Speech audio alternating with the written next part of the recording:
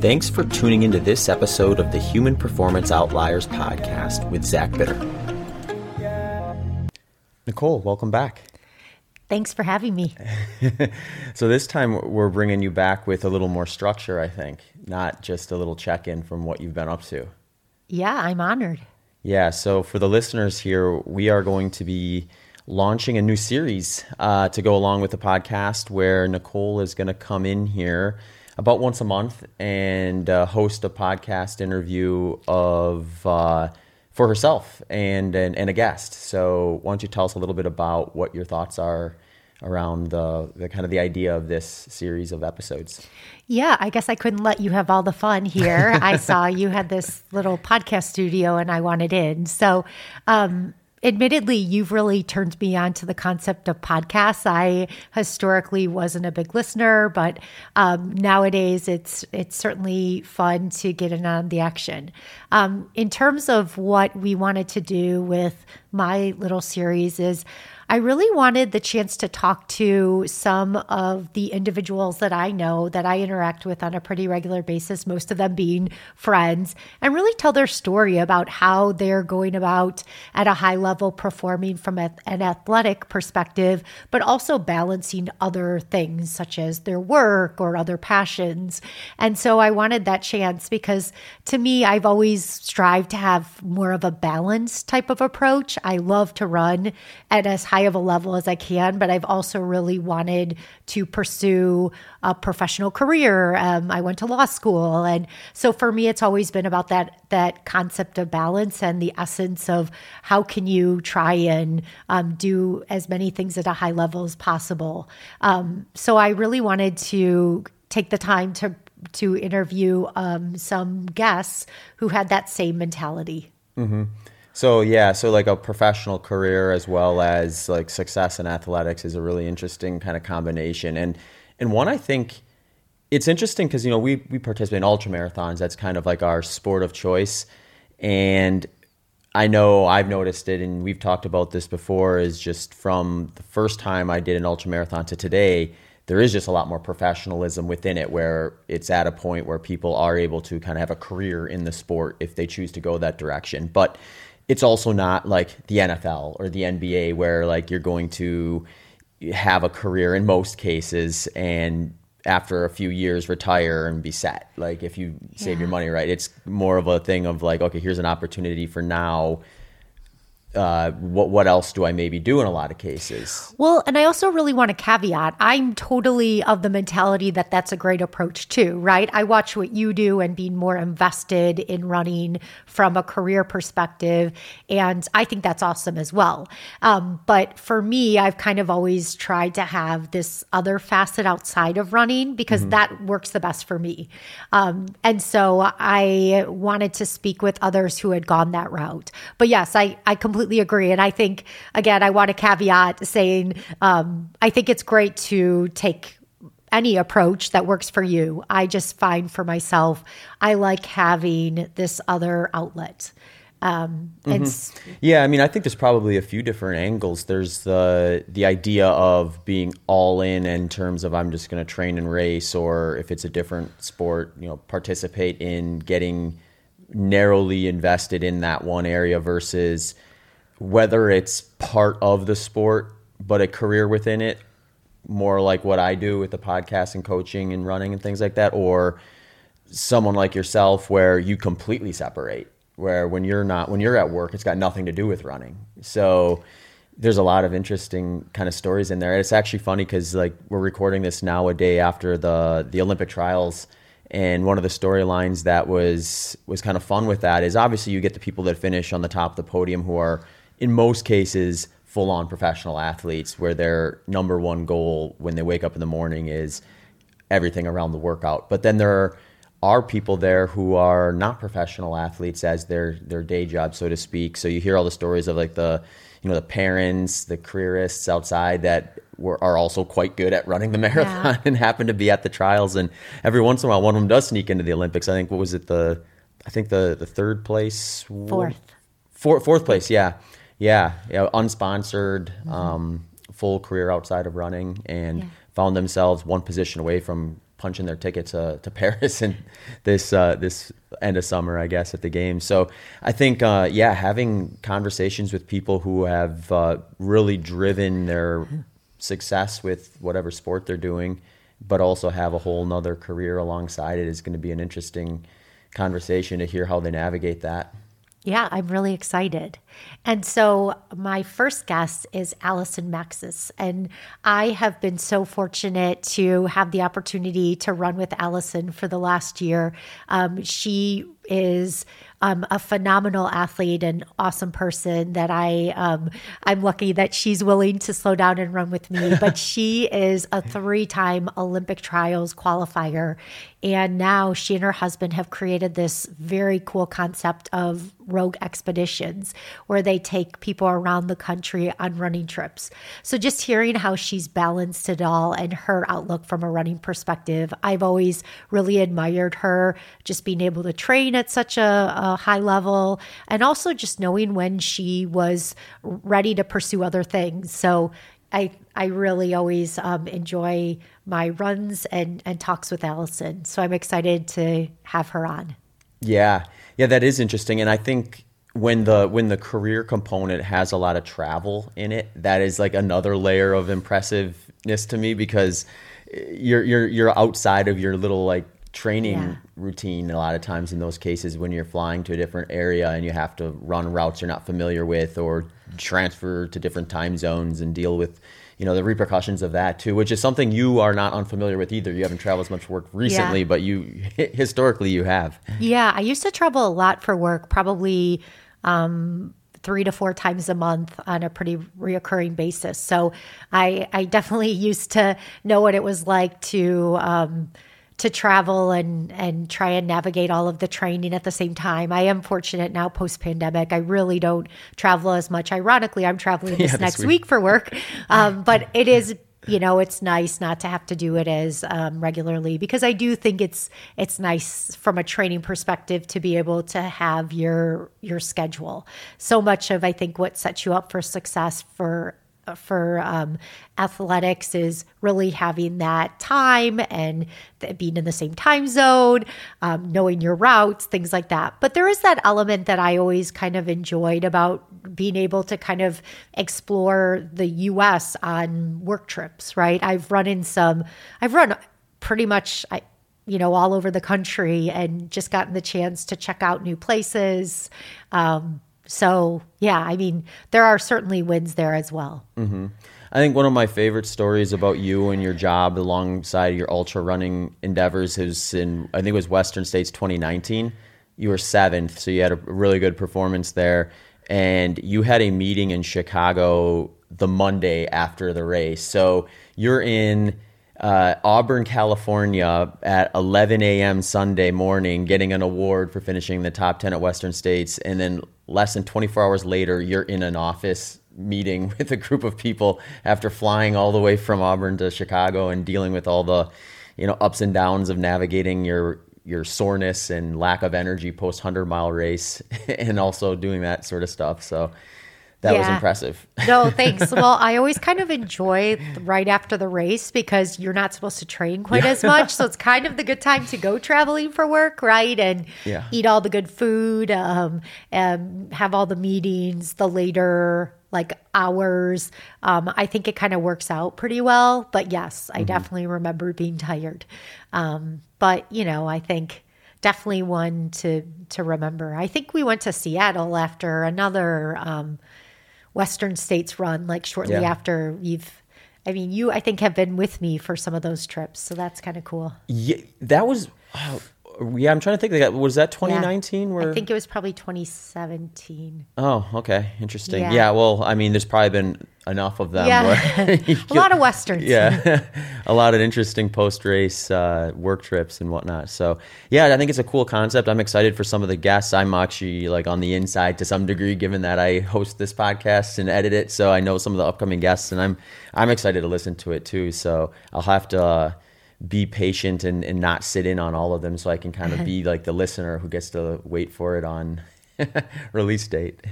I'm so fortunate to have so many cool people that I'm surrounded with, to have a lot of good potential guests. So Awesome. So yeah, listeners, let us know what you think. If you got suggestions for guests for Nicole, feel free to send them our way. Otherwise, we'll be diving in and finding them. So welcome, Allison, for the first episode. Yes, I think you'll be impressed.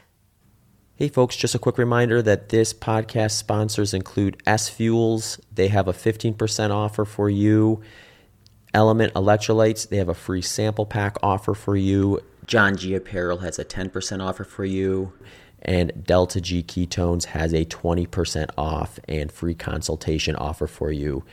Links and details can be found in the show notes and the episode landing page. You can also check out a full description of how I use all of these products in my own training and racing at the end of this podcast episode.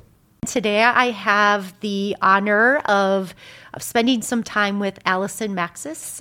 Not only is she a wonderful friend, but certainly she has a number of accomplishments to her name. So certainly not only a list of strong running performances that we'll talk about today, including 3 qualifications for the Olympic trials, as well as a 2:39 marathon. Also is the founder of Rogue Expeditions, and we can talk exactly about what that is. But also just a phenomenal person. So I wanted to spend some time with Allison today and share her story because she's incredible. So Allison, welcome. Thanks. So good to be here. Yes, we're so happy to have you. I just want to start out because I think part of your story, I want to take us back to when you first started running and how you really fell into the sport. Sure. Yeah. So I grew up playing basketball, actually. Started doing that in like first grade. That was kind of what I lived and breathed all through elementary and middle school, into high school. And I had always been a quicker runner, but in sprints and things like that. And I had a good friend who was on the basketball team, and she was on the cross country team as well. And she had just been hounding me forever to come try it out. And I decided to go to a practice one day just to get her off my back. I thought I had no interest in running at all. So I went to a practice, and I was a very shy, very kind of type A perfectionist type kid. So I was too nervous to tell the coaches I wasn't serious. So I kind of, did this internal debate, and I'm like, okay, I'll come to these practices this week, and then I'll just never show up again, and they'll forget about me. But they signed me up for the race that weekend because I was there. Again, I was too shy to say, oh, I don't really want to do this. So I was like, I'll run this one race, and then they'll never hear from me again. I was in Texas, so it was a 2-mile cross-country race. And yeah, ran the race, and there were a few hundred runners in it, and I finished 10th, and I was the first on the team by like 2 minutes or something. And obviously that was fun. And it kind of clicked for me right away. I was like, oh, wow, like maybe I'm kind of good at this, And I was okay at basketball, but I worked my butt off, and that was why I was good. Yeah. I wasn't going to play in college or anything like that. But it was enough fun. It was fun enough. It got me to come back for another week. And I started to realize in that sport, people don't yell at you and make you cry. They're really supportive. And it all just fit a lot better for me. So I stuck out both sports for a few weeks, and then I quit basketball. And the rest was kind of history. I went into running into college, and then I'm in the pro development team after that. And here I am today. and tell us more about your college experience. What did you specialize in college? I went to a D2 school, University of Tampa in Florida. I actually did not want to run in college, so I got into this. I was a sophomore in high school, did really well on, the whatever district we were in Texas, and went to state and won most of my races. But again, I was this perfectionist kid, and I got very, very stressed out about racing. Anxiety was super high around it. So, from Thursday night on, I would be in tears, just worried about these races. And it wasn't my parents or anything. They just couldn't understand why I was so, they were like, if you don't win, then who cares? And to me, it was everything, So I had, even at that age, I realized I really liked to run. And I had this dream that I would go to college and just be a normal college person and go run as far as I wanted every day and not think about racing. But then college got closer, and I kind of started to realize maybe I could get a scholarship and it could pay for me to go somewhere. So I did end up going to the University of Tampa. I had a friend. I went with her on a road trip to a family reunion. Her mom had us look at the school. It's a beautiful campus. It's a very small school, D2. And kind of as an afterthought while we were touring the campus, I said, oh, do you guys have a cross-country team? And they did. And at that time, they did not have a track program, only cross-country, which I loved because I hated track. Yeah. And so I talked to the coach. And kind of one thing led to another. We stayed in touch. And I ended up getting enough scholarship money to be able to, between that and some academic money and everything else, be able to pretty much pay my way to that school at that time. So decided to give it a shot. My parents were very like, if you hate it, you come home after a year, it's fine, but go try it. So yeah, I was 17 when I left and moved 1,200 miles from home, which I'd really never been out of Texas before. So that was a huge deal for me at that age. And yeah, it was a great team. My coach there, Coach Slavin, his assistant, Jor Vaknin, they were like pseudo fathers to me. It was just an instant family. And I think probably a lot of kids in college, your first year, you're kind of, especially if you're away from home. I think I wanted to come back to Texas. All my friends were in Austin. I wanted to go to Austin. But I stuck with it, and I think largely because of the team. And after you get past the first semester, and then I loved it. And that was really my whole college experience, I think, was running and those teammates and the coaches. And because it was D2, it wasn't super high pressure, but we went to nationals every year. It was competitive. And it was all positive. I think it totally shaped my college experience. Yeah, no, that's great. And from a next step perspective, tell us a little bit more about the pro development team, because that's very impressive, and how that came to be. That kind of came by chance. It's a theme in my life. I graduated college and was like, oh, now I can just run as far as I want for fun every day, and I never have to think about racing again. And that was what I wanted leaving college. I had no intention of trying to develop a career of any sort. That wasn't even on the radar. I was good in that D2 world. I was not great. I was, a 17-minute 5K runner. And, I ran the 10K in track, and I think I was like a 35-minute 10K runner. So back then I could go to nationals, but I wasn't going to place or anything like that. So I moved to Austin soon after I graduated, just like I'd always wanted. I had one of my best childhood friends got into grad school, needed a roommate, so I came with her. And I looked for a running group here before I looked for a job, I wanted to keep doing workouts, maybe race local 5Ks. That was the extent of what I intended to do with my running. And got in with a group here, and almost immediately, within probably 2 months of moving here, got a pelvic stress fracture. And I think it came from having my first desk job, probably. I was a graphic design major, so I was in this very entry-level graphic design job, sitting from 8 to 5 every day, and then I would go do these afternoon workouts. So I would get up from my desk at 5 o'clock, go 10 minutes down the road, and do a track workout. And I theorize that's kind of probably what caused it. Some hip and back alignment issues that I just pushed through until I broke my pelvis. So it was a pubic bone stress fracture. And in the end, I was out for a year with that. Probably didn't have to be that long, but I did not know how to rest back then. So I didn't have any good advice. I didn't have a PT who had ever seen anything like that. I was young. I had no money. I was avoiding doctors. So I just tried to get on the elliptical and cross-train my way through it, which did not help it heal. So I was out for a full year. During that year, I think of it as a good thing, because it caused me to think about other things I could do with my time. Because at that point, I was just going to work and happy hour. I couldn't run. I had no running community, nothing like that. So I started going down these other rabbit holes. Ended up deciding to go teach English in Thailand. I was going to decide to quit my job. I was like, I'm young. I don't have to have this job. I want to go travel. So I left. I went to travel. I was in Southeast Asia for a year with my now husband. We had just met and separately had plans to move to Asia that year. So we ended up going together, gone for a year, came back, and as soon as I got back, I looked at my old coach, the one that I had been with for 2 months, and I was like, I'm healthy now. I'd been running while we were in Asia, not aggressively. I had no plan. It was just if I was somewhere where it looked good, I would run. But I felt like I wanted to train again. So I came back. Again, the intention was race some local 5Ks. And about that time, I started working at Rogue Running. I was doing kind of their marketing emails and beginning to coach. I knew nothing about it, but they were like, if you work here, you're a coach. So I was kind of part-time there. And that was about when Steve Sisson and Ruth England were starting.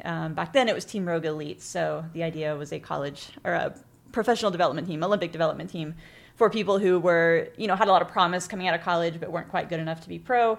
Give them some kind of stipend, allow them to train, and ultimately try to make the Olympic team. Obviously, I was nowhere near that caliber, not even close. Don't say that. No, I wasn't. And, I had just raced a 5K here in Austin. I think I ran 17:30 or something.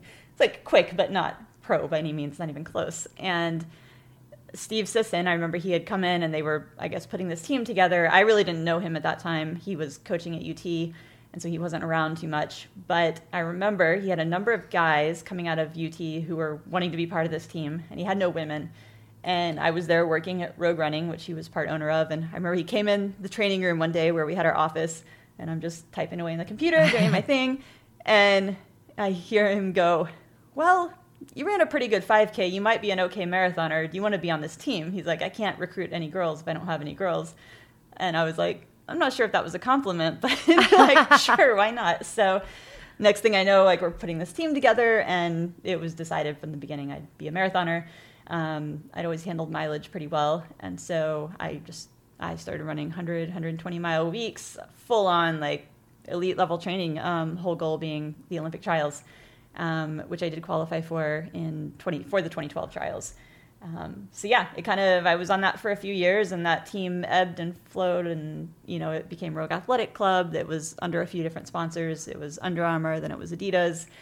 I eventually stepped off the team formally because I was probably one of the only ones who I had already had full-time work and a salary, and then I was also doing this. Most everyone else was coming right out of college, and so they were kind of in the, they were doing it properly, right? Like, taking the stipend, working part-time, having more time to train and recover. I was, working 40 hours a week and coaching and running 120 miles a week, and it was, you can only do that for so long. And in my mind, I wanted to run the Olympic trials and the marathon, and then that was it. I checked the box. Obviously, that's not how it works, but I did, once I checked the box, I did formally leave that team, but I still trained with the group here in Rogue and had 3 more Olympic trials after that in the years afterwards. I was going to say, it's pretty amazing that after that first Olympic trials, you again said, oh, I'm done. I just want to run as far as I want. You continued. I think we both share that. It's kind of like, we just don't seem to retire at some point. It just continues to move forward. But I love that then you went for 2 more Olympic trials. Yeah. It was funny. The first one meant the most. I think, obviously, that would always be the case, right? It was something I worked really hard for. I missed it on my first attempt by 46 seconds and got it on my second attempt. And, it was huge for me back then. And it was sub 2:46, which now feels so slow, or sounds so slow. But back then it was a huge deal. And then the other 2, still really meaningful. But I also, going into those 2, I knew I could qualify. I had run the time plenty of times before. Yeah. The first one is a really, really special memory.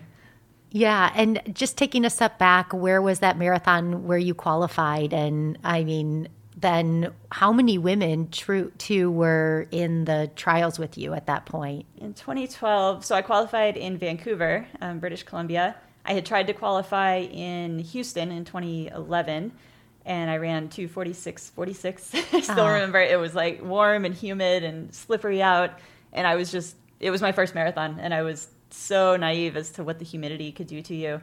And so, I didn't get it. Like, I was 46 seconds off, and I think I was less upset about the fact that I missed it and more upset about the fact I was going to have to run another marathon at that time, because it was, it was so hard. So then we started looking into where I could attempt again before the 2012 trials happened, while the window was still open. And I was just racking my brain on where could I get cold weather, realizing how important that was going to be for me in performance. And this seemed like Canada was the obvious choice. So Vancouver was in May, so I went up there, and I don't remember my time. It was 2:44 or something. So I think it was 2:44.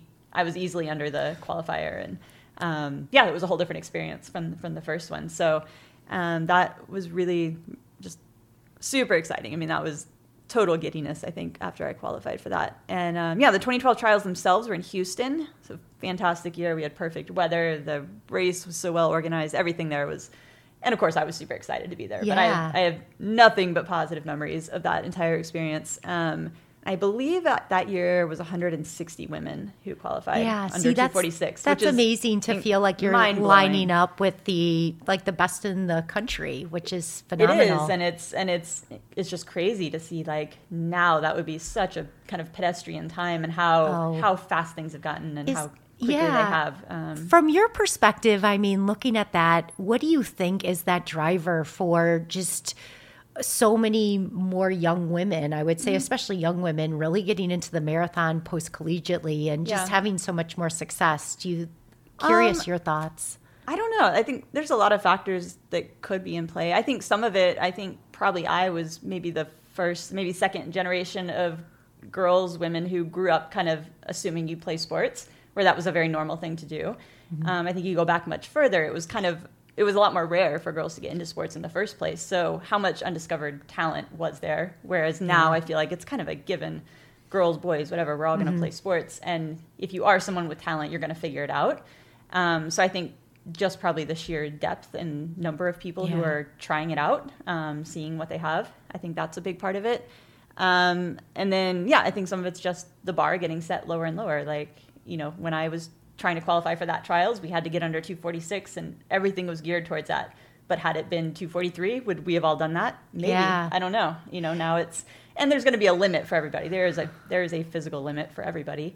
But you still see, even with the trials this year, this drastic reduction. And it's still a pretty significant field, all things considered, compared to how many women ran that time in the last trials. Yeah. And is that just knowing where that bar is, and some of those mental blocks maybe drop away when you see other people doing it? I think there's a lot of power in that. Yeah, absolutely. It was phenomenal. And just, thinking that you have participated in 3, that's really has to be a good feeling. I think now, even thinking there are some runners that are, I don't know how many is the record, but I know on a run recently we were talking about some of the women now going on number 5. It's just like the span of time that people are competing is just phenomenal. Like, do you ever have a thought that you want to go back to that world, or what made you kind of actually retire to some extent from that higher level? Yeah, I actually don't think I want to go back to that level. I feel that it was a really cool, really positive chapter of my life, and I feel that I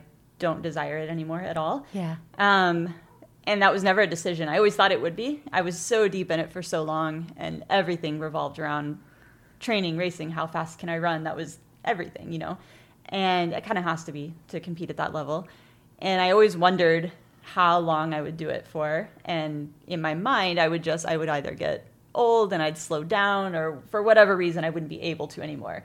And I always wondered, how will I deal with, my time's getting slower? Because at that point in my life, like, that was how I defined success, was how fast do I run. And so I wondered, like, how I would handle this, like, seeing times get slower, and when would I just give up on the racing.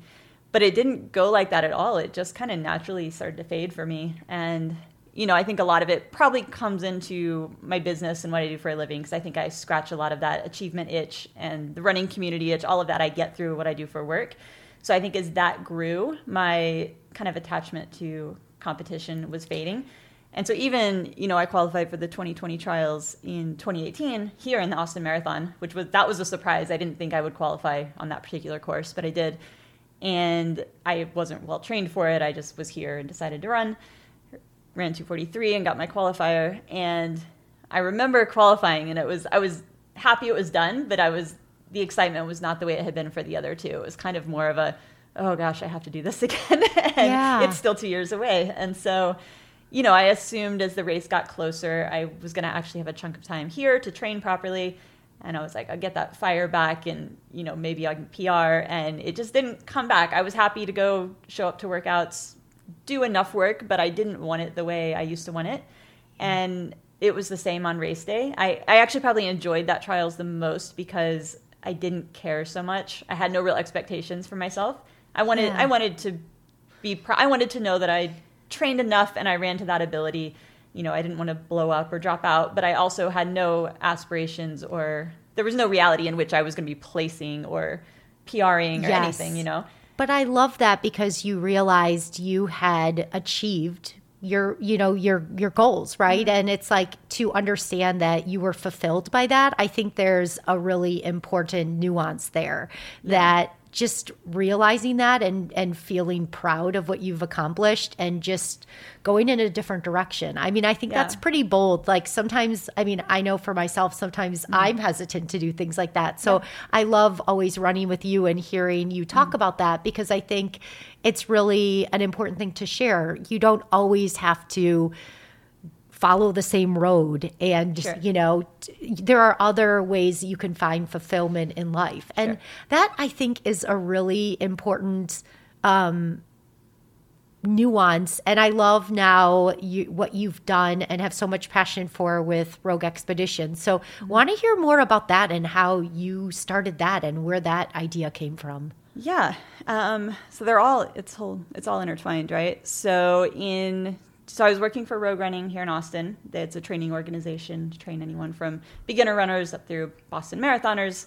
I had been working there for quite a few years at that point, and it's a small business kind of doing a little of everything. And in 2012, it was after the trials, Gabe, my husband, and I had decided we were going to take a trip. So, we had spent that year in Southeast Asia together. He before had done a year in South America. We'd both done a lot of long-term, like, quit our jobs and go travel around. We had done that, but we had never just taken a 2-week vacation before. So we agreed that after the trials, we were going to go. I was going to not worry about running. I wouldn't be training. We were just going to go, like, see something new and get back to kind of that, exploratory stuff that we would both really enjoy. So we had... I'll try to condense this as much as possible, but we had essentially, one way or another, we had decided to go to Morocco. So we had been playing with Europe and then Portugal and then kind of worked our way and got interested in Morocco. So we decided that's where we were going to take a trip. And we had 10 days, 12 days, something like that. And we, being our long-term backpacker travel selves, we planned nothing. To the point where we didn't even have a hotel for the day we got there. We just had this mentality of, we'll show up and figure it out. Which makes a lot of sense when you're traveling for a year, but not when you're traveling for a week and a half, right? So we go and we figured it out. But I think as the week went on, we weren't realizing this in the moment, but it was becoming clear that when you have a trip that short, like, you do need to plan this stuff in advance. Otherwise, you spend all your time just trying to figure out the basics. Like, how do I get a bus from here to there? How do I order food? How do I completely foreign place? So we fumbled our way through it, and I wasn't running at all that week. I didn't know. I was right after the race, so I was kind of in recovery. I didn't know if it was safe or what I could wear, or if that was a weird thing to do. Gabe is definitely not volunteering to run with me. So I was like, we'll do a little hiking, but really I'm not running on this trip. So we, to condense this whole story, had a random encounter with this guy who was a guide. He had asked if we wanted to go down to the Sahara, which was the main thing we wanted to do in Morocco, was go camping in the Sahara. And being the diehard independent travelers we were like, we don't need anyone. But we knew we needed someone for the Sahara. We weren't going to drive our rental car off into the sand. So we had this random chance encounter with this guy that we just had a really good feeling about. The timing was right, and we hired him to take us into the Sahara to camp. And so it was him, his name is Hamid, and a driver. And we were with him for 2 nights, basically. We rode camels, camped in the dunes, sat around campfires, did the whole Moroccan Sahara thing, which was incredible. It's just magic. And one of the nights we were sitting around a campfire. Gabe and I had drank a bottle of wine between the two of us, and we were talking to Hamid. And I hadn't even mentioned I ran. Like, we'd known this guy for a day at that point. But I was like, does anyone go running here? I was like, because we've been traveling around. It's just a beautiful country, all these like dirt roads, trails. There's no traffic. It's gorgeous. It was so much better than what I expected. And his response to me was, one time I had some French clients who wanted to run, so I drove my car and I gave them water. I was like, interesting. And so I've had a bunch of wine, and I'm like, what if I brought some of my athletes here and we could like run around in Morocco? That would be really cool. So we're telling him, like, we're going to come back with runners. And his response is, inshallah, which means God willing in Arabic, which is kind of the, like, de facto response as, of course, hopefully. But no, you probably won't. So we come home from that trip, and I had back then it was just like a cutout piece of paper, business card with his Hotmail address. And came back, and I was still, like, on this idea, not as a business, just as, like, can I get some of my athletes I was coaching, to come? And it'd be like going to a race. We'll go to Morocco and go running. Right. So I proposed it to Ruth, who was the owner of Rogue Running at the time and my boss. And as we did everything back then, she said, we'll put it in a newsletter and see what happens. So I emailed this guy. I'm like, send me an itinerary. Like, where would we go running and how much would it cost? So he sends me this itinerary, gives me a price for each person.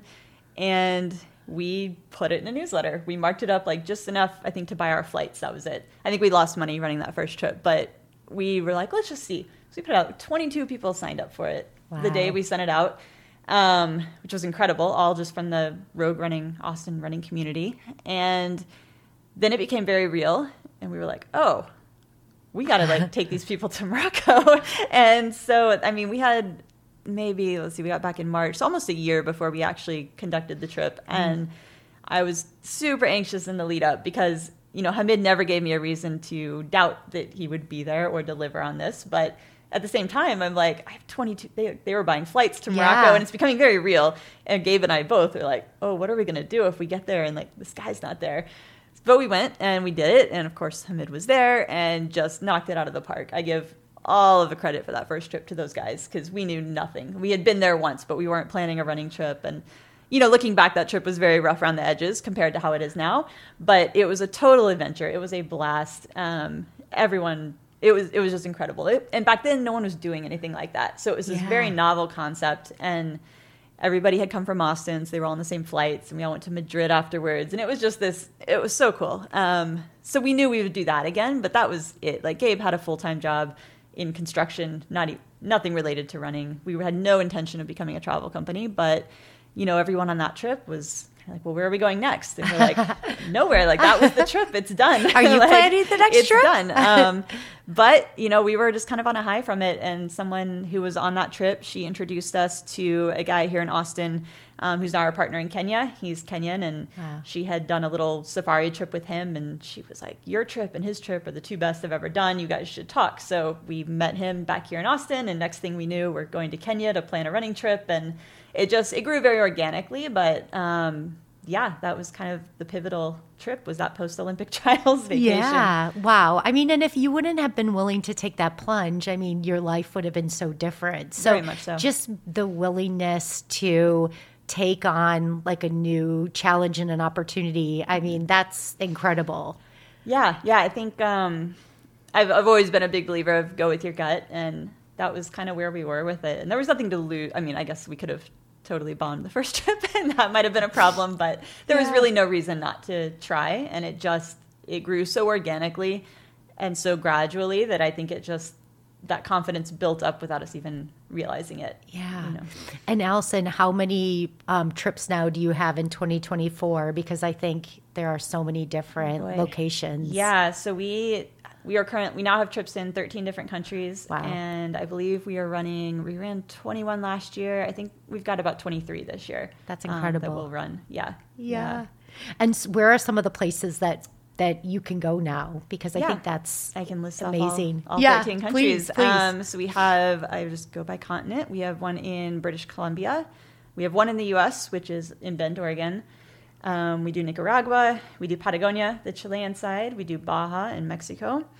Over in Europe, we've got Ireland, we have 2 different itineraries there. We do a Slovenia-Croatia trip, we do one in the Dolomites in Italy, and then we are in Africa, we're in Morocco, we've got 2 different trips there, one in the High Atlas Mountains, a trail running trip, and then kind of more of a dirt road running in the Sahara. And then we've also got one in Kenya and one in South Africa. I think that's it. Oh, in Iceland, we have Iceland as well. Yeah. Wow, that's just amazing. Well, it's on my bucket list to do for sure. It's like everything looks incredible. Even your site on Instagram, we'll have to put that in the post, just how to follow. But you do such a phenomenal job. And beyond even the running experience, just the ability for people to get to know one another and bond. I think that's what looks like such a profound part of that experience. Yeah, that's probably been the most rewarding and enjoyable part of the whole thing. I mean, there's a lot that's been super cool about it. But I think I used to get so nervous about personalities. Like, I'm pretty introverted, and it was just funny because I'm now a running guide. Yeah. But I'm pretty introverted, and the thing that would always give me the most anxiety before a trip is who's going to show up and how's it going to be, because you can't control that. You can't control weather, and you can't control personalities and dynamics. But I believe, we're somewhere around 150 trips we've run now, somewhere in that range, 140 to 150. And I can't think of a single group that hasn't just been an absolute blast. And you get people from all over the place. We get primarily Americans, we get a lot of Canadians, we get Europeans, we get Australians, we get all types of runners, we get total beginners, we get people who are super accomplished, we get big time ultra runners, we get everything in between. Yeah. And it doesn't matter. All you need is this one little common bond of running. And, our groups are typically 10 to 12 people.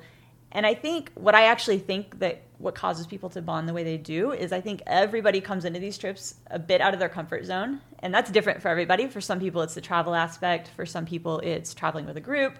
For some people, it's the running. They might be nervous about their ability or the destination. Whatever it is, there's something everyone is uncertain about and nervous about when they come in. And I think that really just lends itself to a really quick, tight bond with people. And I think by the first dinner on every trip, I mean, it's already like family. By the end of the week, It feels like you've known those people forever. And that's been really, really rewarding. And just to see how close people stay. Like, we have these WhatsApp groups for every trip, and the banter goes on for years, It's like the adult summer camp experience. It is. Really. Yeah. And in recent years, as I get older and start to realize, I think the true draw of it is not strictly the running or the trip, like that's a big part of it, but really it's that chance for people to just turn their brains off and just go run and recover and like exist and be very present and not, they have no responsibilities for 8, 9, 10 days, however long we're gone. And I think that's really where the magic lies. Well, and there's something about just connecting with somebody via a run that I think is somewhat magical, because you have this opportunity for this pretty deep conversation with people that sometimes you just meet at a running group or on an excursion, right, for purposes of rogue expeditions. And you're just kind of like, you get to a very deep point very quickly. And you do. Yes. It's something about the movement and the no direct eye contact. I think there's studies done on this. Yeah. I mean, it does. And it happens right away from the very first run. The topics people are already diving into. Right. Wow. I mean, you really know people through running. Yeah. I mean, the people that my best friends I've met through running. And I think there's something about that too. I wonder, like, that dynamic is pretty special. I agree. But just going back, I love that you found joy in running, but just doing it in a different way through the rogue expeditions. I think that's like that you found fulfillment in doing that is really cool, because I think a lot of us as we age do struggle with what do we do next? Because to your point, I mean, there's only this finite amount of time that you have where your trajectory is upward, right? And I mean, I'm getting to the point where I know, like, I'm in trail running, so it's, it's a little easier on your body. But there's just something about finding fulfillment in other ways and giving back. And I love that you've done it through rogue expeditions. Yeah, I think it's been I think that's kind of circling back into the where has my interest in the competition gone? And I maybe I would still be deeper in it had I not had rogue expeditions. But I think, as you know, in your own career, probably the most challenging thing with aging, right, is we're very accustomed to a constant upward trajectory in performance and achievement and all these things. And when that starts to slow down or even diminish a bit, that's a struggle, right? And I think with building the business, I got to scratch that itch, that achievement, that kind of, I'm building something, we sold out a trip, we sold out another, so I get that same kind of fulfillment. And I think the timing just worked out well, because I think 2019 was the first year where it was like, our trips are just selling. Like, people have heard about us, they trust it. We had a new confidence in what we were doing and just felt, okay, at this point, like, we know how to run an incredible trip and it's awesome every time. And our confidence was really high, and that kind of correlated with my diminishing interest in the competition. And so I think the timing was really fortuitous for me. One thing that I know you've shared with me with running that I loved when you talked about, but when you were training at a high level and starting to really develop your business, just the understanding that you would have to be more flexible, and how at the end of the day, it was more beneficial to your training. And I loved that, because I think that is an important nuance. And I like that issue of balance, because so frequently the question is like, how do you balance things? And sometimes like taking a step in a different direction creates more of that balance. But I look back at so we started this in 2012, ran our first trip in 2013, but was probably starting to get busy in 2017, 18. And some of my hardest training years were 15, 16. I would say those are my highest performance years, 2015, 2016. Those were all my PRs. I was kind of on fire those years. But I was starting to travel quite a bit. And we had actually moved into an RV and were living remotely. We were kind of van life before van life was a thing. We did not have a van. We had a giant fifth wheel and truck. But we realized once Gabe left his job to do rogue expeditions that we could work from anywhere. We had some friends that had done the RV thing, and we really wanted to try it. So we like, even just for summers, we'll go. So we were living in an RV, essentially, kind of bouncing around the American West and trying out different stuff. And so, my training, I wasn't with the group here anymore. I was still being coached by Steve here in Austin, who would send me things to do. And I was still pretty diligent at that point, but there was a lot more uncertainty, and especially when I was guiding. So if I'm flying overseas, I'm going to have 2 days where I don't run. If I'm in Marrakesh for a few days, there's only so much I'm going to run around Marrakesh. Like if I'm guiding a trip, I'm not getting workouts in. Sometimes I do. Sometimes I have someone fast. Sometimes I'm taking photos and I run back and forth and it's like a little fartlek, but I'm not doing any kind of structured training. If I were home, and I think this is a tendency in most runners, and I'm just as bad, but if I were home 365 days a year, I would be very routine oriented and very, historically I was. If it's on the calendar, I've got to do this day. My weekly mileage has to be this. If it's one too short, I'm going to go out and get that extra mile. That's how I was. And I kind of just got forced out of it with the travel. There was so much taken out of my control. And at first it made me nervous, but then I just started to see as I was traveling, 2015, 2016, I was racing the fastest races I'd ever raced, right? And I still had to do the work, but I realized that probably that forced rest, cumulatively, if I factored in all these flying days, all these travel days, it's a lot more days off than I would have taken if I were home all the time. Yeah. Because I would have struggled with even the idea of a day off. But here I was throughout the year, over and over, taking these days off, and suddenly I'm running faster than ever. And I couldn't even tell you the last time I had an overuse injury before all this. 12, 13 years ago, maybe. No, and that's incredible. And I think that's so important because I think so many of us try and cram it all in and just make sure. And I think, from that experience, I know for myself, just the older I get, the understanding that like, if you need a rest day, you should take a rest day because it will catch up with you. Sure. So I love that you found that balance through guiding and just having another facet that you were focused on. Yeah. I think it played a huge part in keeping me healthy and engaged and everything else. I wonder too if just the requirement to be flexible too adds to the dynamic because so much about racing is just being mentally tough and problem solving. And so I just wonder of like being able to tackle different things. There's an element there as well. I think it can't hurt. I think especially in the sport you're in and ultra running even more so. But I would say in the marathon as well. I think we've all seen or know athletes who are so fixated on everything being perfect, and the reality is nothing will ever be perfect.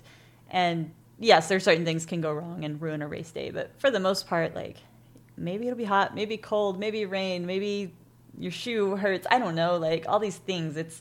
You just have to go out there and run the race and do what you can do. And I think getting fixated on everything being perfect is a huge detriment to a lot of people in their mental game. And I would assume it had to have helped. I always think about that as well. Well, I don't want to keep you too long, but I'm just curious if there's anything still on your bucket list in terms of racing or travel destinations. You always live such an incredible life, but curious of bucket list for you. Man, that's a tough big question. That's a really big question. I would say some things that come to mind. I do not have any particular race aspirations. I genuinely don't. If the day comes where I'm not doing a travel business and guiding running trips anymore, I may get that itch back. But kind of as I mentioned right now, it's like I get to be around runners. I get to go running. I get to have a thing that I'm getting ready for all the time. So it doesn't really cross my mind. So that may change as time goes on. But for now, if I can think of trips, places I want to go, I would love at some point to take a true 3 solid months and travel around New Zealand. I would love to go live somewhere Spanish speaking and actually truly work on my Spanish and, some things that would involve, actually being able to unplug, which we're not really there right now. We really can't afford to do that yet. But, Gabe is very into kayaking and river things. And so he's gotten me into the world of river trips, which are some of the most fun ever. So still love to get a Grand Canyon trip on there sometime.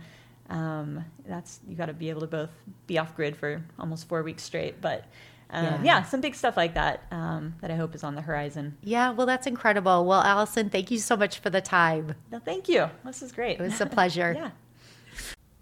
Hey everyone, if you are here, you have stuck around to hear more about how I use the products that sponsor the Human Performance Outliers podcast. I have taken a lot of time identifying these products and brands, and I'm incredibly grateful that they are both products that I'm able to use sometimes on a daily basis, and they also are interested in supporting what I'm doing here at the Human Performance Outliers podcast and want to work with me. So here's how I use them. One of the reasons I came across S Fuels originally is it maps my protocol perfectly. So at S Fuels, they follow a principle of right fuel at the right time. This means that they don't demonize carbohydrate, but they understand the power of a low carbohydrate diet. So throughout my year, I have ranging inputs between fats and carbohydrates, but they're always based in a foundation of fats. S Fuel's approach matches that just right. It allows you to build a foundation in your nutrition with fats, but also gives you options to pull that powerful lever that is carbohydrate when you need it. So in their product line, this is how I use it. Race Plus, that's their carbohydrate source. I'll use this for faster workouts or for races when I'm trying to defend muscle and liver glycogen. Train is their fat-based powder, which is basically a sports drink powder, but with fat instead of carbohydrate. Helps improve fat oxidation rates. I love it for workouts where I need some calories. I don't want to run a huge deficit, but I don't want to introduce carbohydrates.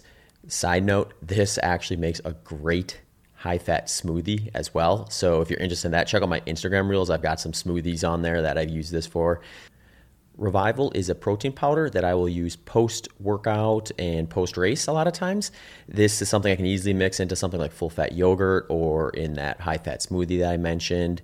Using this just makes sure I'm getting off on the right foot with the recovery process and maximizing my protein muscle synthesis. Next is Primed. Primed is my go-to caffeine source when working out. It gives you 80 milligrams of caffeine, but they make it in a way where it will help with focus, won't have jitters, and can help you with the fat oxidation benefits of caffeine consumption, as well as the reduction in perceived effort. Life Bars are my go-to snack. If I'm doing a pretty big training block and I need something between meals, Life Bars give me some healthy fats and protein that'll fit right into that. Finally, Keto 3. Keto 3 is a product that I'll use basically to replace anything I would have used granola for in the past. So I keep a bag of this around and I can sprinkle that on top of things that I would have previously put granola on when I want to keep the fats and the proteins high and the carbohydrates low.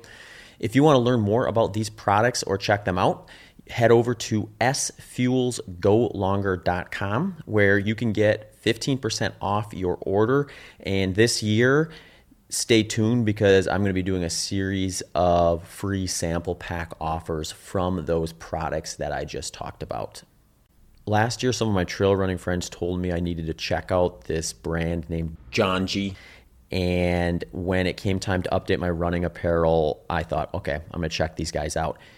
I'm stoked that they want to work with me because I've ended up using this stuff for way more things than I actually thought I would.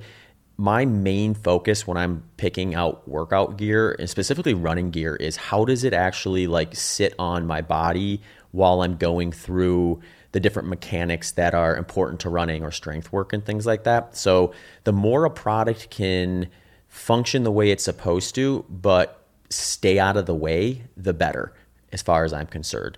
So their kind of lightweight, breathable, moisture wicking type of setup works really well for me.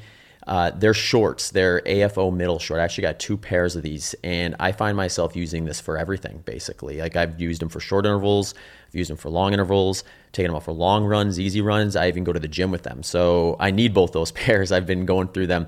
They have an odor-resistant tack to it, too, so I can usually get a few workouts out of them before I need to wash them.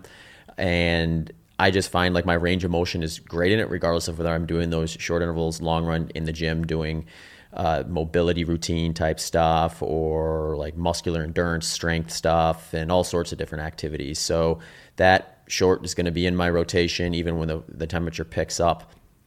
I got a couple long sleeve options too from them. There's the Repeat Merino long sleeve and the Rover Merino hoodie.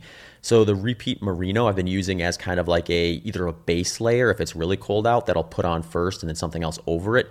Or if it's just kind of chilly where like a t-shirt or a singlet isn't quite enough and I may want it for part of the run but not all the run, or maybe I want it for the whole run but I don't want too much so I feel like I'm sweating profusely underneath that. This is perfect for that. So I'll use it over the singlet or just straight up first layer on and then something over top of it. The Rover Merino hoodie is one of the things that I'll use as kind of an outer layer. I'll put this over that merino long sleeve, and this one has a few extra features to it. It's a little thicker, so I can get away with it in a little cooler weather, but it also has like a hood that you can put up and then a face mask that covers part of your face that you can use too if it gets especially chilly out there. I've been using this both for the running workouts as well as taking it to the gym from a transportation standpoint as I'm getting there, and then during my warm-ups and things like that as something I can kind of count on. Both these items are super light and packable too, so if I do have a scenario where I think I might need it for part of the workout but not all of it, I don't hesitate to bring it because I know I can take it off and store it pretty easily if I need to without having to worry about feeling like I've got this like extra thing coming with me that is getting annoying. The next item I got from there was the tights. Now, tights are products that I am very skeptical about usually because I always end up having this situation occur where they either feel like too tight and restrictive or they feel like they're sagging on me. So I'm either feeling restricted by them, or if I don't feel restricted, I feel like I'm constantly trying to pull them back up or find a way to like fit them on me so they don't sag down. And it's just this constant battle where I just usually avoid wearing tights if I have to. These ones are much different than that. I'm loving these. I'm wearing these on all the cold weather days where I want that full protection layer, and they sit on me so perfectly. I can even stuff stuff in the side pockets. They've got these side pockets on either side. I put my phone in there. I've even taken my outer layer off and rolled it up and stuffed it in that side pocket. I don't feel like it's creating a situation where it's getting in the way or causing it to sag. Also, full range of motion. I've used this for faster runs and slower runs, and that's usually my test. If I can do a speed workout in the tights, then that's great because that means I'm moving through my gait cycle smoothly. And if they're not sagging on top of it, that's a bonus. I also picked up their Atlas multi-pant, which is a little bit more robust than the tights. So if you're looking for something for more of an outer layer, a little warmer, this would maybe be a little bit of an option. I've been using it on colder days for running and just as a way to wear something warm to get to the gym or during my warm-up during that. I love these because they taper down really nicely, so I'm not catching it on the side of my shoe as I'm going through my gait cycle or a movement in the gym. But they also have these really long zippers on the side, so if I do want to peel them off or put them on, I don't have to take my shoes off or feel like I'm fumbling around with it a lot. They also pack. They pack up real nicely too, so you can roll them up into the back pocket, and then if I do find that I'm taking them off partway through a workout, I don't feel like I have this like extra piece of gear that's like bogging me down much. If you're interested in checking out John G, you can get a 10% discount. Use promo code BITTER10, that's BITTER10, and go to johng.com. That's JANJI.com. And if you do like to shop at REI, they are also available there. Element Electrolytes has been my electrolyte of choice for quite some time now. They're actually back sponsoring the podcast for the third year.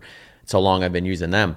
I actually got my sweat test done last summer where I found out that I lose 614 milligrams of electrolytes for every liter of fluid that I lose. And it's not uncommon that I'll lose a liter plus of fluid per hour, especially when it gets a little bit warmer. So I'm usually using electrolytes in my workouts, especially as they go beyond an hour or if the temperatures are a little bit warmer or if I'm just going through a lot of fluids for one reason or the other. My protocol right now is I'll do a half a pack of one of their chocolate flavors in my coffee in the morning before my morning training session. And then I'll do another half a pack to a full pack of usually watermelon in my fluids that I'm taking on during and after that workout. Their product specifically has 1,000 milligrams of sodium, 200 milligrams of potassium, and 60 milligrams of magnesium. So you can go a long way with one packet. Some of the other flavors they have available are citrus, watermelon, orange, grapefruit, raspberry, chocolate, mango chili, chocolate caramel. They actually right now just rolled out their seasonal options. One reason to keep an eye on Element is they will do seasonal releases where they have limited time offers. And right now their seasonal option is chocolate mint, chocolate chai, and chocolate raspberry. If you check them out and you like that sort of idea of mixing something with your tea or coffee or your hot chocolate, if you want to make yourself some hot chocolate with this, you can do that. Definitely check out the mint and the chocolate raspberry. I love both of those. If you do want to try them out, you can actually get a free sample pack right now with your first purchase. You just have to go to drinklmnt.com/HPO. Put in that /HPO, and that'll offer up that free sample pack as well as let them know that you're a supporter of the Human Performance Outliers podcast. Delta G ketones is a product I've been using for just over a year now. I started using them early last year as a test to see if it was something I was going to want to use in my training and racing.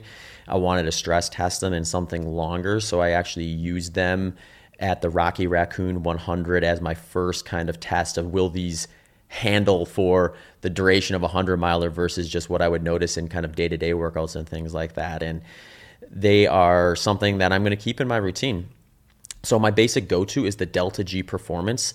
The reason I chose Delta G over all the other exogenous ketone supplements out there is they have a formula and a dosage that is supported by the research that we have to date. So they are the company that got the DARPA funding to design for special forces. They've done 50 plus published studies, 20 plus ongoing studies. My protocol with them is just to take a single bottle of that Delta G Performance before a key workout or before a race. And if I'm going to be doing a race that spans longer than 3 hours, I will take another bottle every 3 hours while I'm out there. So if you're interested in more details about exogenous ketones and Delta G specifically, I would encourage you to check out episode 351, Exogenous Ketones and Performance with Brian McMahon. You can also, right now on their website, they understand that this is something that is new for people, and they want to make sure that you are using it right and that you know what you're doing. So you can do a free consultation with them if you go to their website at deltagketones.com. If you do decide, hey, I want to check this stuff out and see what my experience is like, you can get 20% off and let them know you support HPO by using promo code BITTER20. That's BITTER20 for 20% off at deltagketones.com. Thanks for tuning into this episode of the Human Performance Outliers podcast with Zach Bitter.